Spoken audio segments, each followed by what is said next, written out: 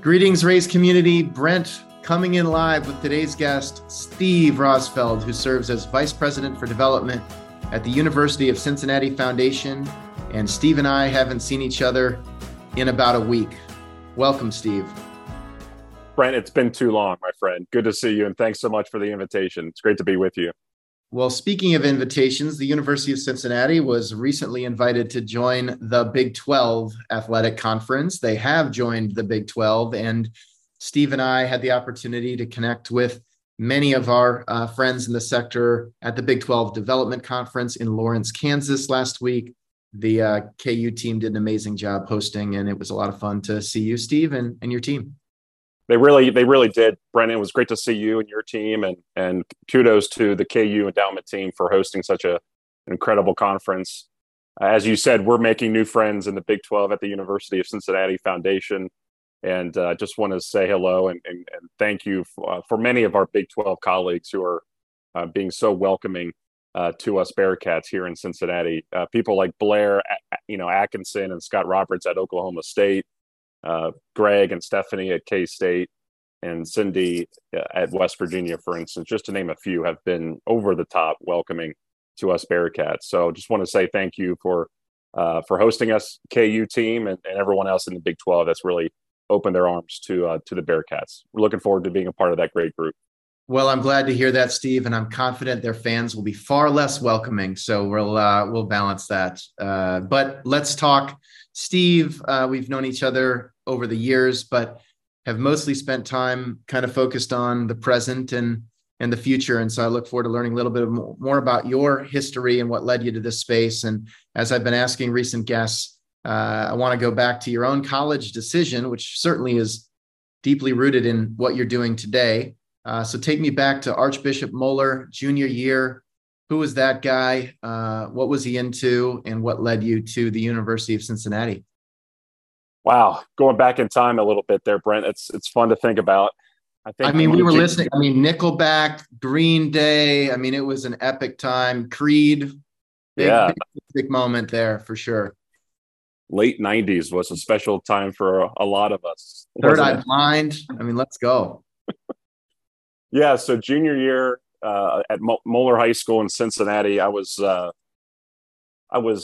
getting ready to launch my my short-lived political career. I was getting ready to run as senior class presidents the year after that, and really fell in love with leadership. Fell in love with really serving a mission that you really are passionate about. And Moeller High School was a tremendous place for me and our family, really, and learned a lot.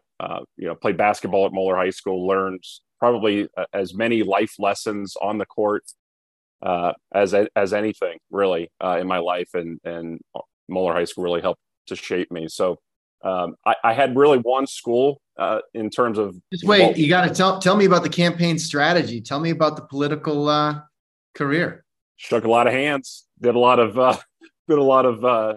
door-to-door, grassroots campaigning. Honestly, I was standing outside of the beginning of class for probably 2 or 3 weeks at the beginning of that term, just, shaking hands. And I don't think there were any babies to kiss necessarily, but I was shaking a lot of hands and really was pressing forward with a vision to really make the student body and the student experience tremendous. And we had a great team and a great group of guys there.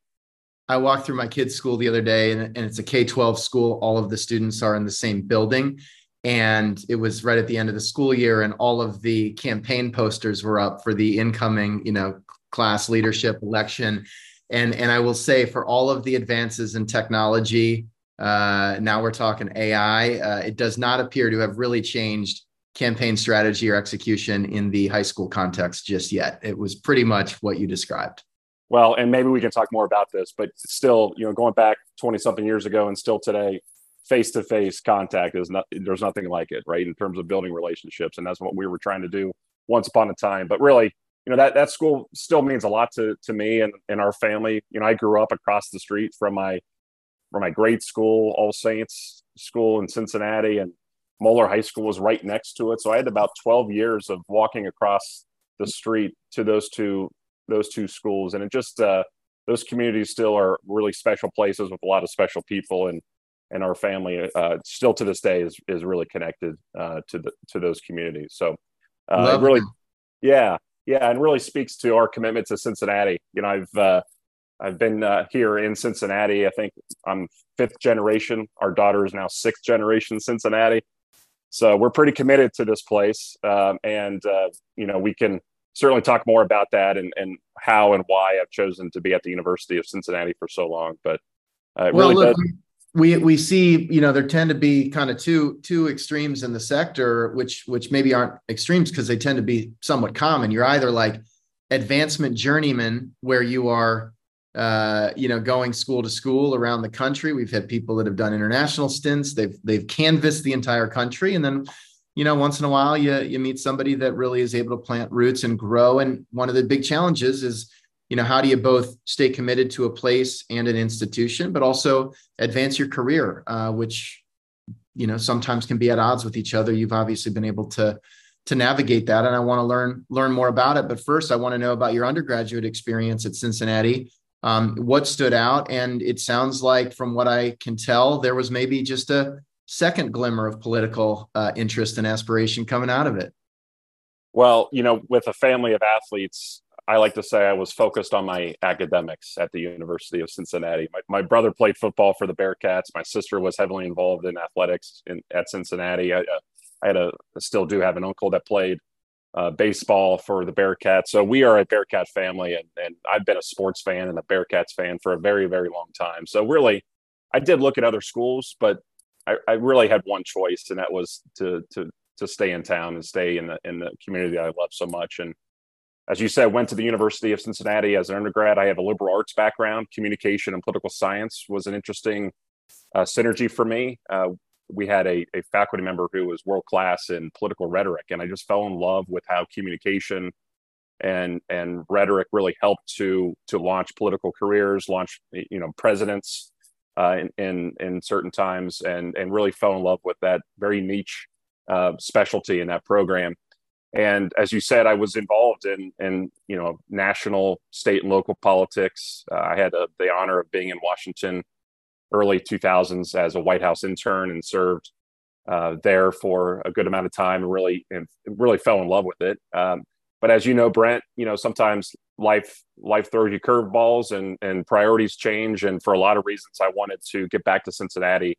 You know, I was on that path to be the Washingtonian, if you will, you know, in that political space. But for a lot of reasons, I wanted to come home and wanted to be with family, and chose to come back to the alma mater after an invigorating political career that was short, but really did help train me for what I do now today, and really have helped to you know, position me for success in this advancement industry. But working on a presidential campaign, working on state and local campaigns is, you know, for a lot of us, really great training grounds in advancement. I don't think in the 150 guests that we've hosted that I've had any White House alumni, former interns in this role.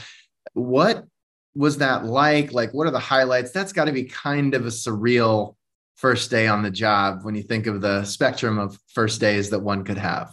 Do you know, Brent? You know, they had those fantasy baseball camps where you can go spend time in spring training with the legends, with all these baseball clubs. Yeah. And I'm sure it's a surreal experience for those individuals who choose to do that.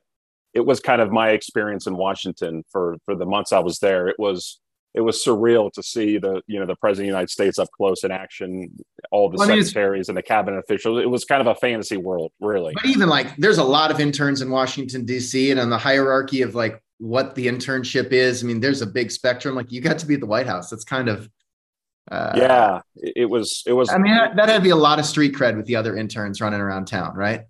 Yeah, it was.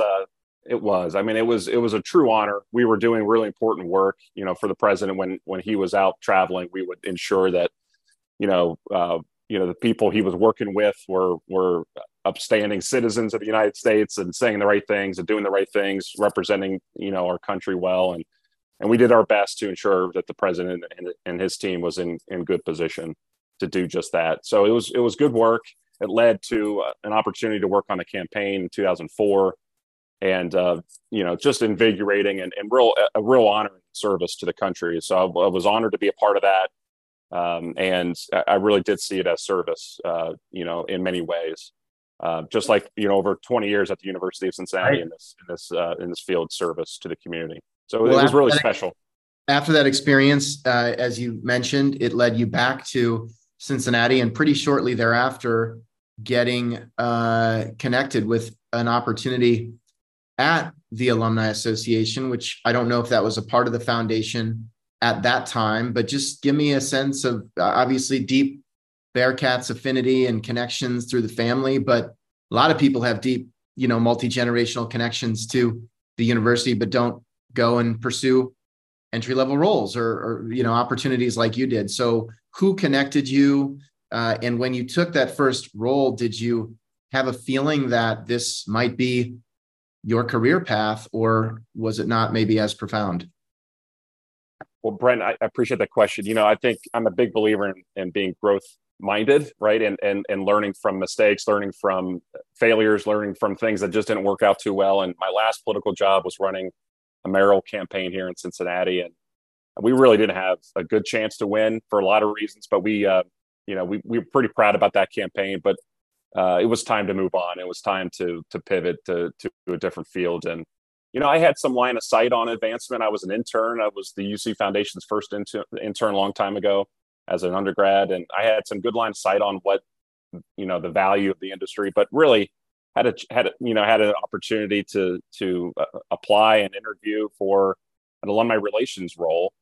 I did show some of that grit and determination, because after several weeks of not hearing back, I decided just to go there myself into the HR department, and I shook some hands there, and I stopped by the Alumni Association offices and introduced myself to a few people, including the person that hired me. And that person now is a colleague and a peer and a great friend, and that's Jen Heisey, who is the vice president for alumni engagement here at the University of Cincinnati and the UC Alumni Association. And she's a leader in this industry. Many of you listening or watching probably know that name. But she hired me. She took a chance on me, and it really worked out. Can I just ask, showing up, bold strategy, sounds like it paid off. If Jen were on this podcast right now, what's her version of that story? We liked the initiative, or what's this guy doing here? Wait, what?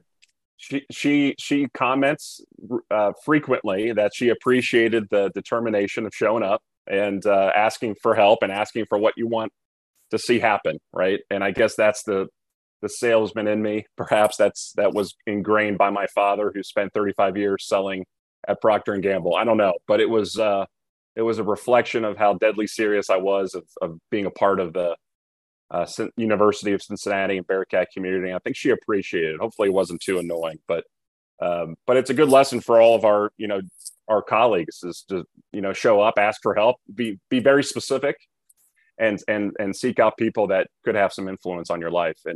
And looking back, me showing up like that and asking for help was an important inflection point in my life and my career.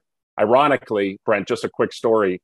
When I was still trying to decide what to do when I grew up early on in my career, I applied for, a political position that was going to be out of Columbus. So I drove up there and had an interview. It was going to be working with a certain senator at that time. And, one of the last questions of the interview was, "What don't you like to do?" And my answer, without hesitating, was, "I don't like to fundraise." And I could tell that was the wrong answer. It was the honest answer, but it was the wrong answer.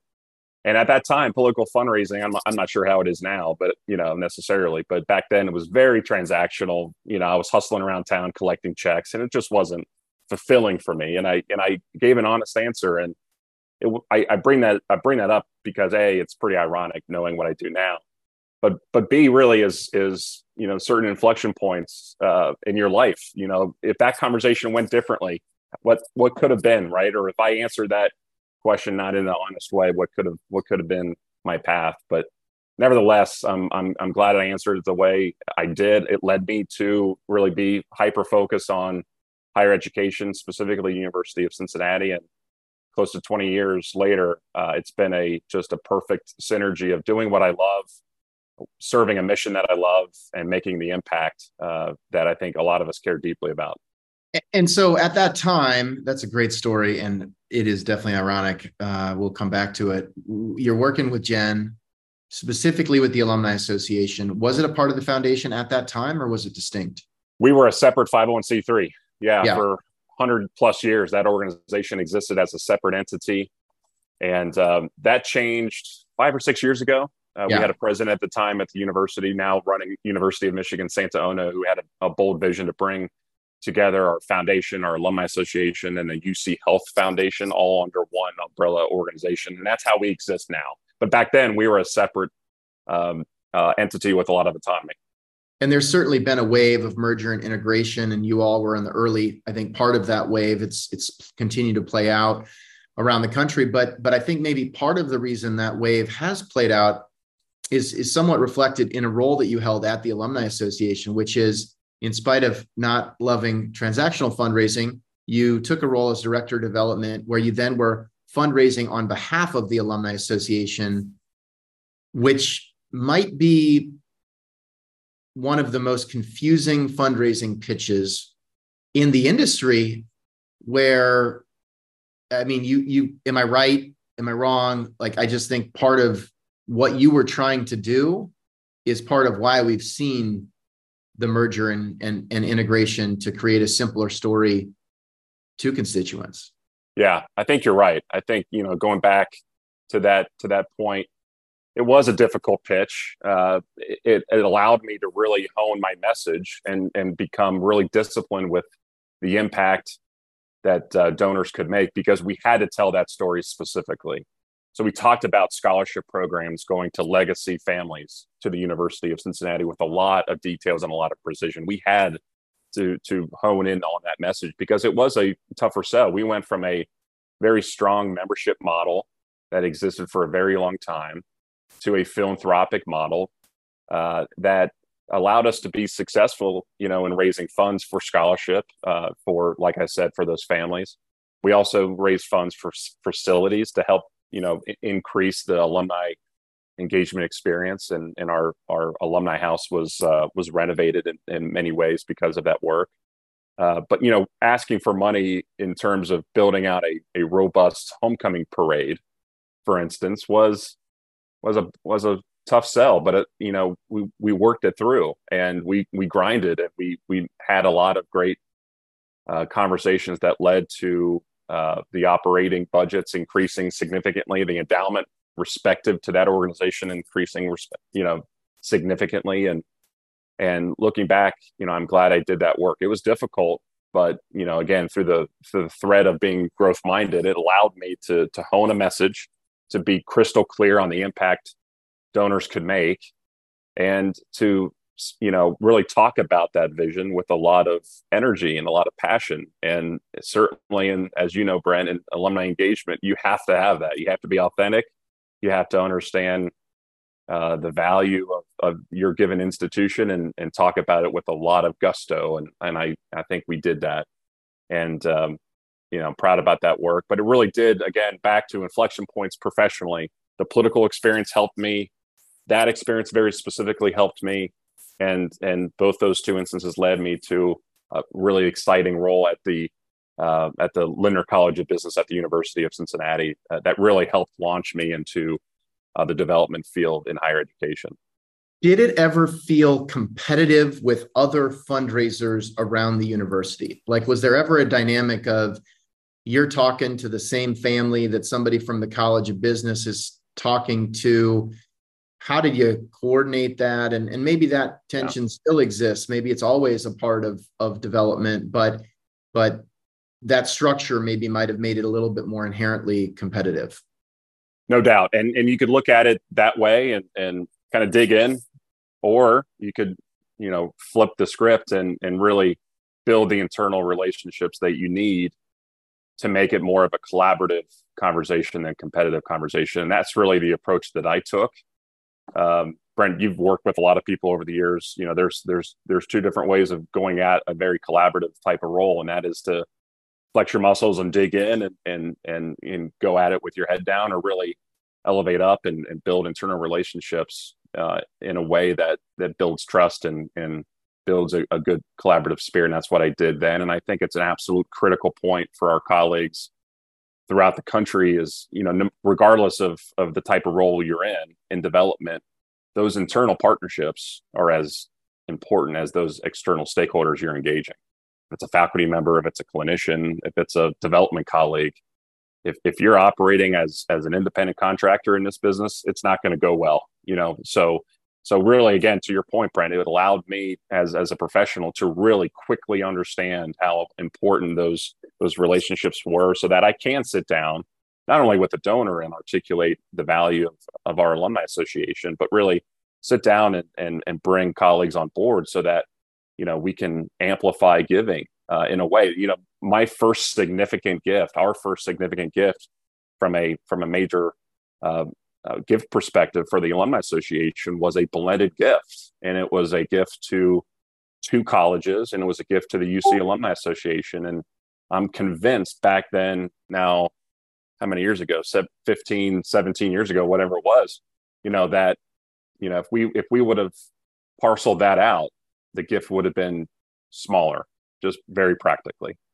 But our effort to bring three colleagues together, talk about what a collaborative vision could be, really did help to elevate and amplify that gift. That was my first gift at that six-figure level of my career. And I still remember that. And then that led you to join the business school, which I imagine very, to the point of honing a message, a more well-defined constituency, right? Alumni Association. One of the challenges that I see with most alumni associations is they literally have to be all things to all people. We have to serve the youngest and the oldest and the closest and the most, far away, and try to be welcoming to everybody. Whereas when you're in a development role in a specific college, like the business school, specific constituency, you can be probably inherently more focused.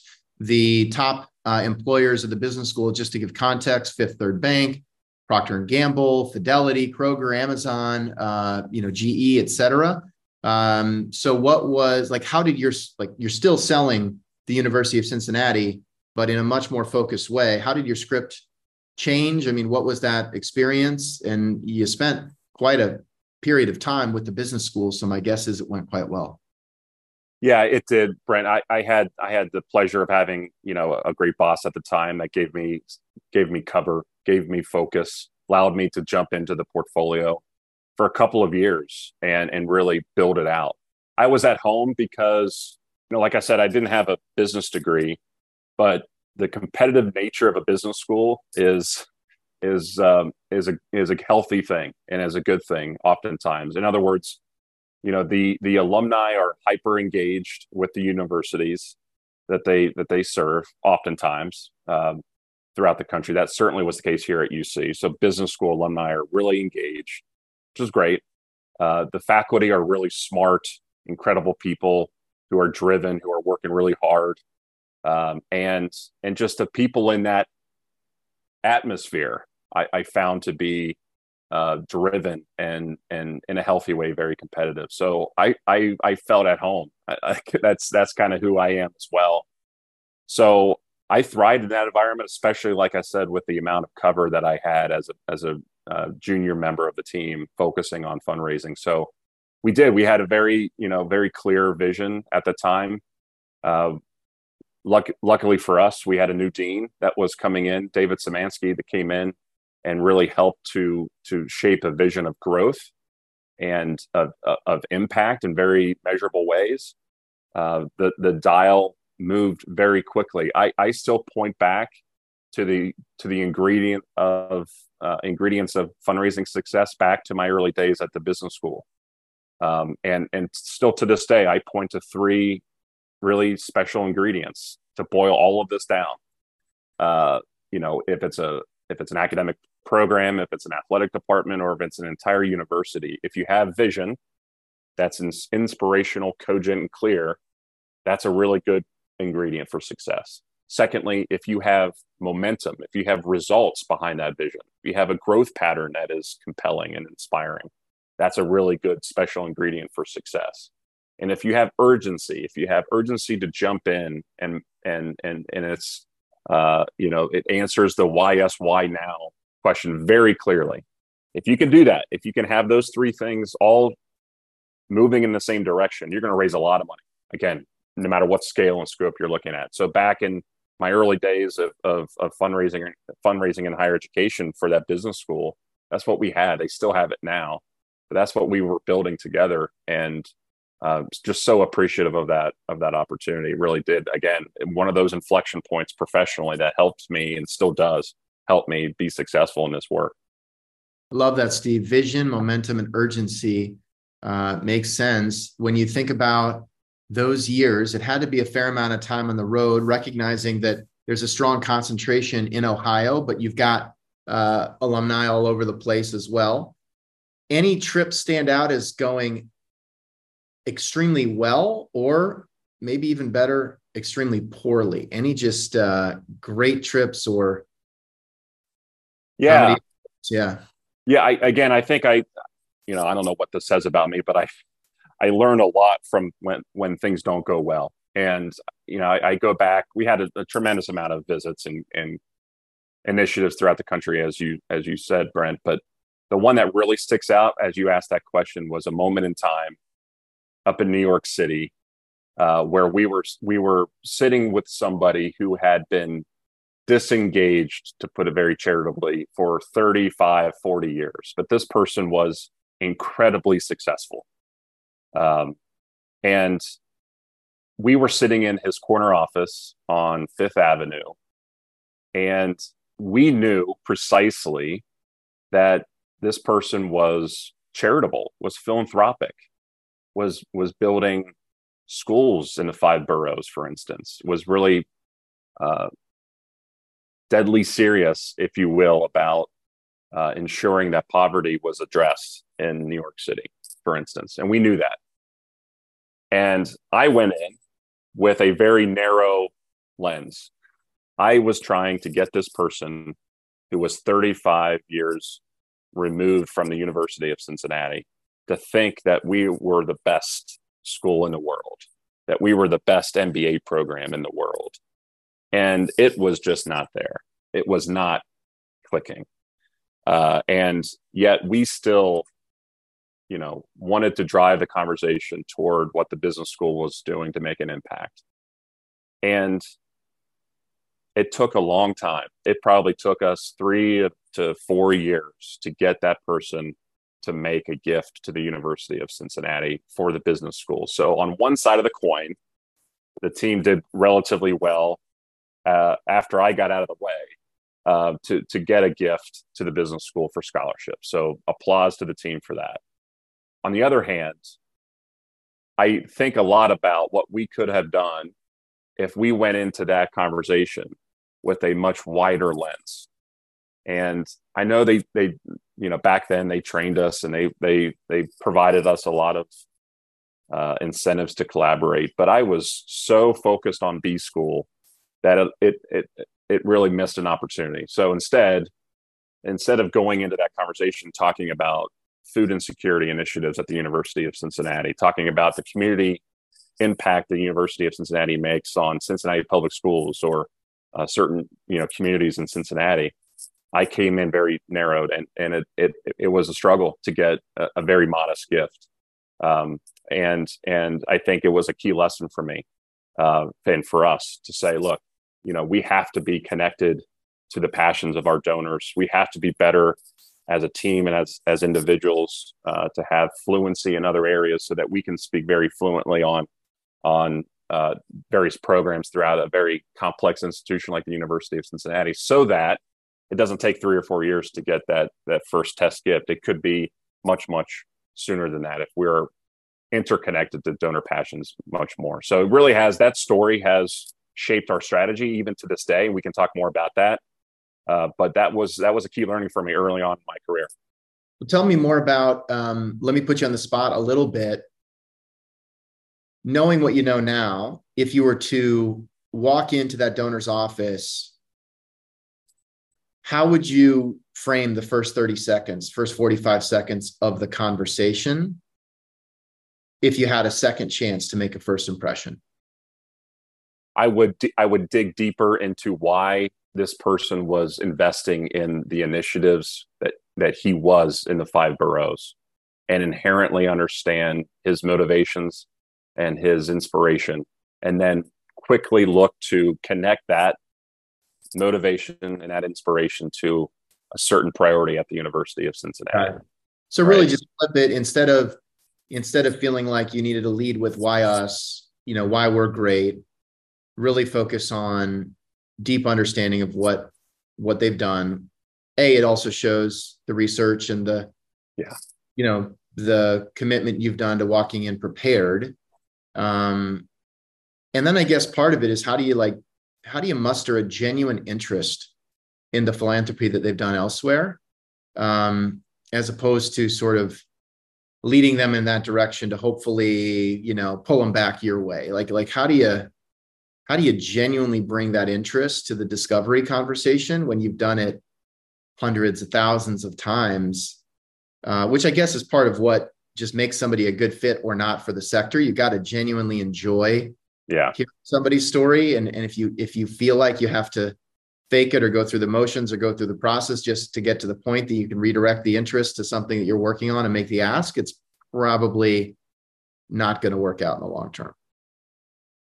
Yeah, I agree. I mean, and I think, this story has fueled our strategy, and obviously I think our team strategy of having broader fluency in other areas is also inspired by this donor investor mindset that is becoming more and more prevalent. So in other words, my hypothesis, I think a lot of people feel like this perhaps, but my hypothesis is that giving is going to be much more fueled on passions than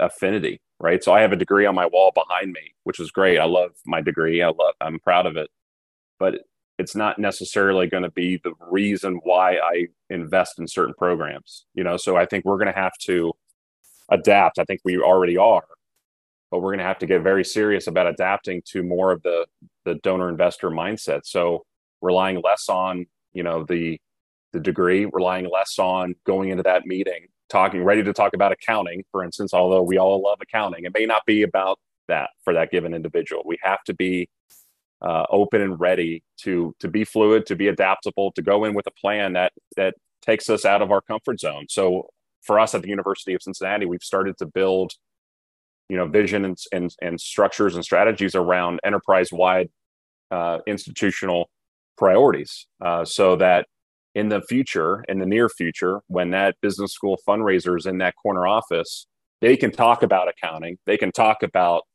the MBA program.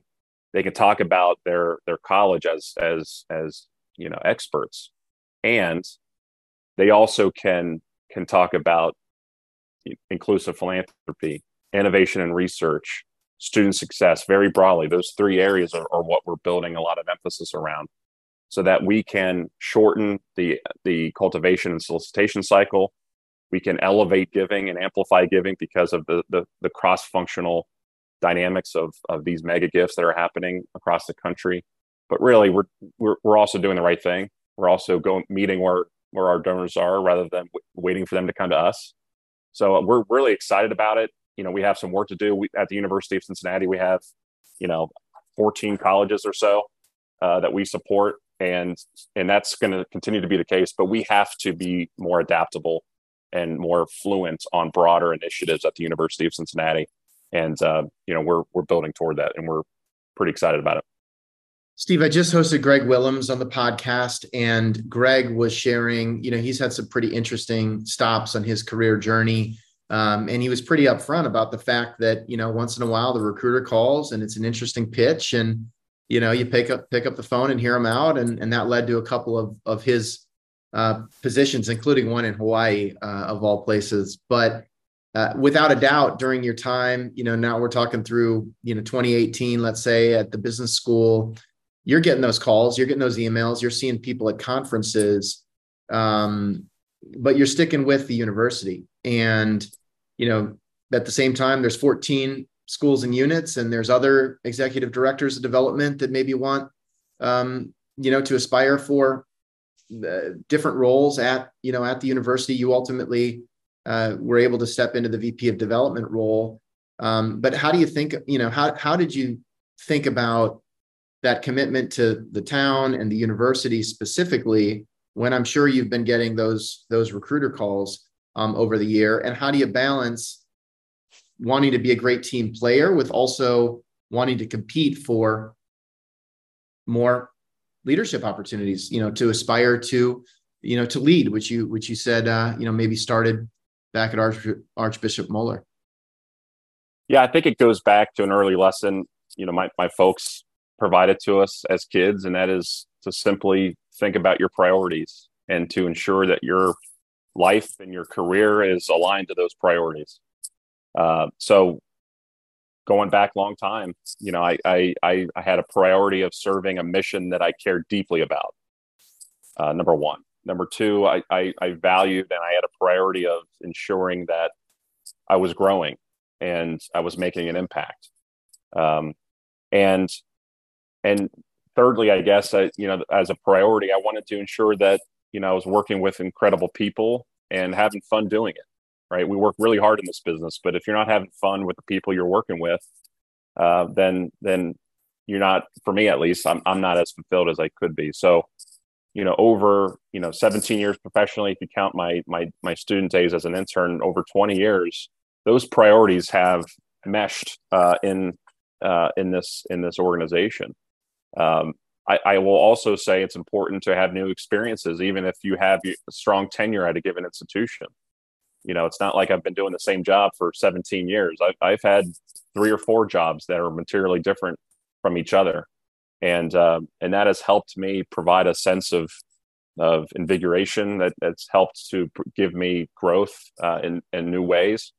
So it's not just a linear path over 20 years. It's been different roles in different spaces and engaging with a very broad, diverse set of stakeholders, which has helped me find this really interesting, compelling synergy. Right, I'm doing what I love to do. I'm passionate about higher education. I'm passionate about, the nonprofit space, advancement specifically. I'm passionate in the tactical work of helping to provide, vision to a certain community, helping to build legacies, family legacies that are real.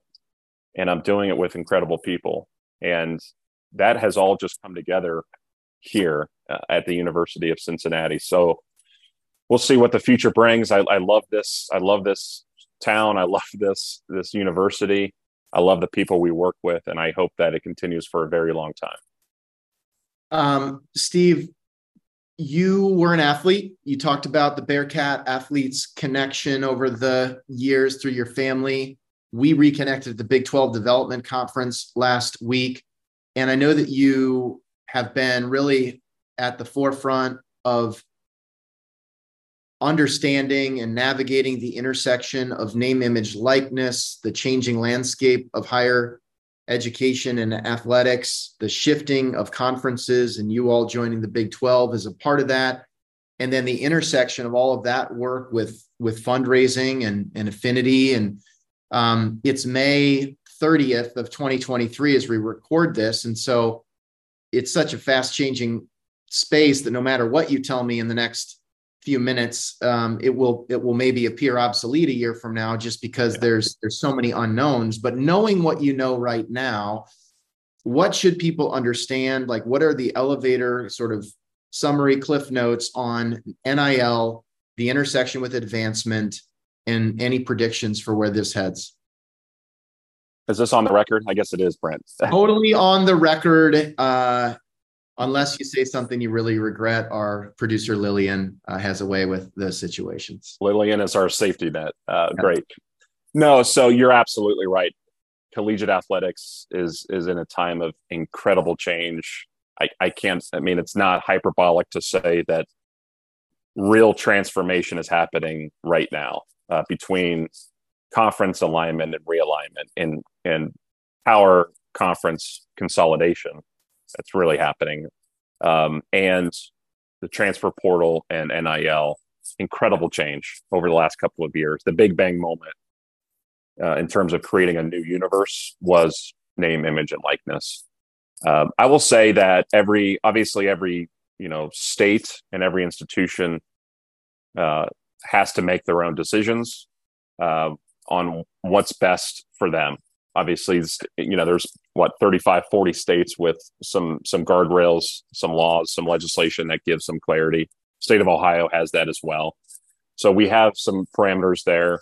We also have some parameters, with the fact that this is really important. It's really important to provide a very positive, fulfilling experience to our student athletes. Very positive. We need to provide everything we can as an organization, as a team, to provide a meaningful experiences to our donors and our investors in this space, but also do it in a very appropriate way. And I think that to John Cunningham's credit and our leadership of the university's credit, we've been able to strike that very good balance. This is a very urgent, critical priority, and a great opportunity for our student athletes. And we have been working as an organization appropriately to help. Where this is going, I don't really know. I think there's reason to think that the NIL space will continue to expand. There's a lot of discussions around, potential new arrangements around, revenue and revenue sharing opportunities for student athletes that I find very compelling. But through all of that, what we talk about to our team is that philanthropy is still the anchor. Philanthropy is still the driver of real transformation in people's lives. The data point that I continue to think about and reflect on is the fact that, at the University of Cincinnati, for instance, we'll probably have maybe 1% to 2% of our student athletes make a professional living playing that sport in the future. Don't quote me on that necessarily, but it's an approximate, which tells us and tells the team, we have about 98%, of our student athletes right now that, are going to need everything that philanthropy provides, and our priorities within athletics to be day one ready for the Big 12 have been very clear. We need facilities that are world-class. We need new initiatives and new mental health services for our student athletes, knowing how much they go through, especially after COVID. And we need programs and sports that are fueled with resources to make the student athlete experience a positive one. So we are still anchored on that as a team. And yet we understand the urgency of the matter, and we're identifying new ways to navigate this ocean that hasn't been mapped yet. And I think the last thing I'll say on the topic is a lesson that I think I just try to remind myself of, just doing the next best thing. If there's uncertainty, if there's, chaos around you, if there's challenges around you, just do what's the next best thing and do it and then move on. So for us in this NIL space, that's what we're trying to do as an organization. This might be not as direct of an NIL question, but I know you've got a point of view on just where college athletics goes in general, and sort of, let's call it the implication or the intersection of, frankly, the profitability or lack thereof of college athletics within certain categories of the landscape, and just the overall budget pressures that are being experienced by higher ed. And my understanding is there's around 350 D1 schools, 6,000 unique teams. There's around 30,000 unique teams across 1,100 or so NCAA institutions. But based on my read of our conversation last week, your point of view is there's going to be fewer teams in the future. Tell me about some of the pressures you're hearing about within your peer group and how folks are navigating that. Obviously, Cincinnati in a strong position, given the Power Five, connection, but it sounds like that is going to become more important than ever in the very near future from what you are hearing. Yeah, I mean, I certainly don't want to speak for anybody out there, but again, a lot of us are trying to bring out the crystal ball and just try to make sense of where we're going. And I think it's fair to say that certain institutions throughout the country will be, and frankly, probably should be asking questions around what their core function is. What is their essential mission in their community? And I think there's going to be some institutions that say, we're here to educate. We're here to, save lives, to problem solve, to build leaders, but we're not necessarily going to be able to support collegiate athletics at the same level as we have been historically. Whether that's fueled by tough budgets or whether that's fueled by a reflection point that institution is going to have based off of the reshaping of collegiate athletics, I don't know. But I think there will be some institutions out there that choose to take a step away from collegiate athletics and to pivot toward for them what their core function is. For us at the University of Cincinnati, we feel like collegiate athletics is at the core of who we are. Certainly, we're an academic institution and a research institution that has an incredible academic medicine program. But we also think athletics is at the core of who we are. That provides community, that provides a sense of belonging, if you will, for many of our students and our community members. So we're highly invested in its success. We've had a great run over the last couple of years. Our college football playoff appearance was just incredible, and it helped to increase applications to the University of Cincinnati. And we all know when you have an influx of applications for a given school, that has been consistent over a long period of time. We've been growing exponentially over the last several years and it's pretty unique, that obviously throughout the country to see that type of growth. And I think it's fair to say athletics has been a major driver in that growth. And we're unapologetic about how important our Bearcats are and how it helps to fuel the broader mission at the University of Cincinnati and at UC Health. So, we're in a good position. As you said, we're day one ready starting in a month. But I do think the reshaping of collegiate athletics will change the game, no pun intended, for many of our institutions and our partners throughout the country. And it just remains to be seen how drastic that change will be. Tell me about the Next Now campaign, where you are at the foundation. Are you hiring? How can people learn more, stay in touch? We are about a year away from a timeline perspective of ending our Next Now $2 billion comprehensive campaign. Hopefully we are one or two gifts away from meeting our goal. We're getting really close, and it's because of the incredible team that we have here at the UC Foundation and incredible donors we have in this city and throughout the country. But we are very proud about this campaign, how it has been not about the big number.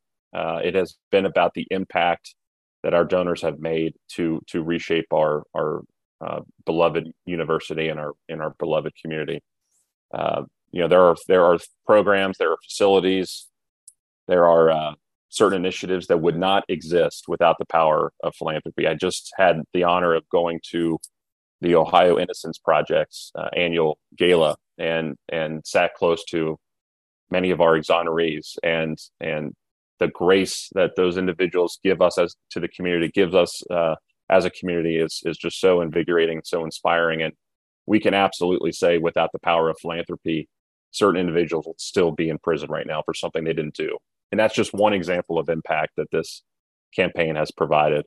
And there's many. So we're pretty proud about the impact this campaign has made. We're coming to an end, and we're thinking about the next era of philanthropy here at the University of Cincinnati.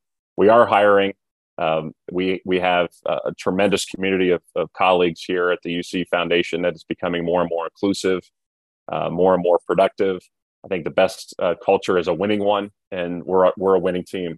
We've grown our impact exponentially over the last several years, and that's only going to continue in the future. So if you want to be a part of a winning team in a great city and a great community, come to Cincinnati. It's a pretty special place. Love it, Steve. You're a good representative. Appreciate you sharing today and for all of your perspective over the years, and would encourage everybody listening, look up Steve Rosfeld on LinkedIn, shoot him a note, let him know you heard him on the podcast, and stay in touch. You never know where it leads. Any closing thoughts, Steve? Otherwise, we'll wrap this up and kick off the week. Well, just two points, Brent. I would say higher education has been at the forefront of change and has been at the forefront of problem solving, and we are living in a very interesting time, a time of great significance. And I think in terms of things that I'm hopeful of and optimistic about, I'm optimistic that higher education will continue to lead the way in terms of finding solutions to the problems that we have as a society. A lot of things to be hopeful for, and I think the higher education space and the advancement space is really fueling that optimistic nature that I have, and hopefully a lot of us have. And then secondly and lastly, I would just say again, thanks, Brent, for the invitation. I'm really honored to be here. I'm also very passionate about professionalizing this industry, and you and your team at EverTrue have been at the forefront of that for many years. And it's a great honor to be with you today. Thanks, Steve. Appreciate that. And yeah, I mean, look, my understanding is the University of Cincinnati is the first institution to start a co-op program, for example, which at the time was a wildly pioneering idea over 100 years ago. And I think at the same time reflects a lot of what the markets need from higher education, that people need from higher education today, which is how do we make sure that we are solving problems, preparing people, skills development, and driving that into a productive workforce that works for society and works for the individuals. And Cincinnati's been there from the beginning, and I think we're now in this sort of next generation of reinvention. But a lot of those same principles are going to be more applicable than ever. So really appreciate your time, better understanding of your past, present, and future, and wish you nothing but the best. And so with that, I will close today's episode. Brent here signing off with Steve Rosfeld, who serves as Vice President for Development at the University of Cincinnati Foundation. Thanks, Steve, and take care, everybody.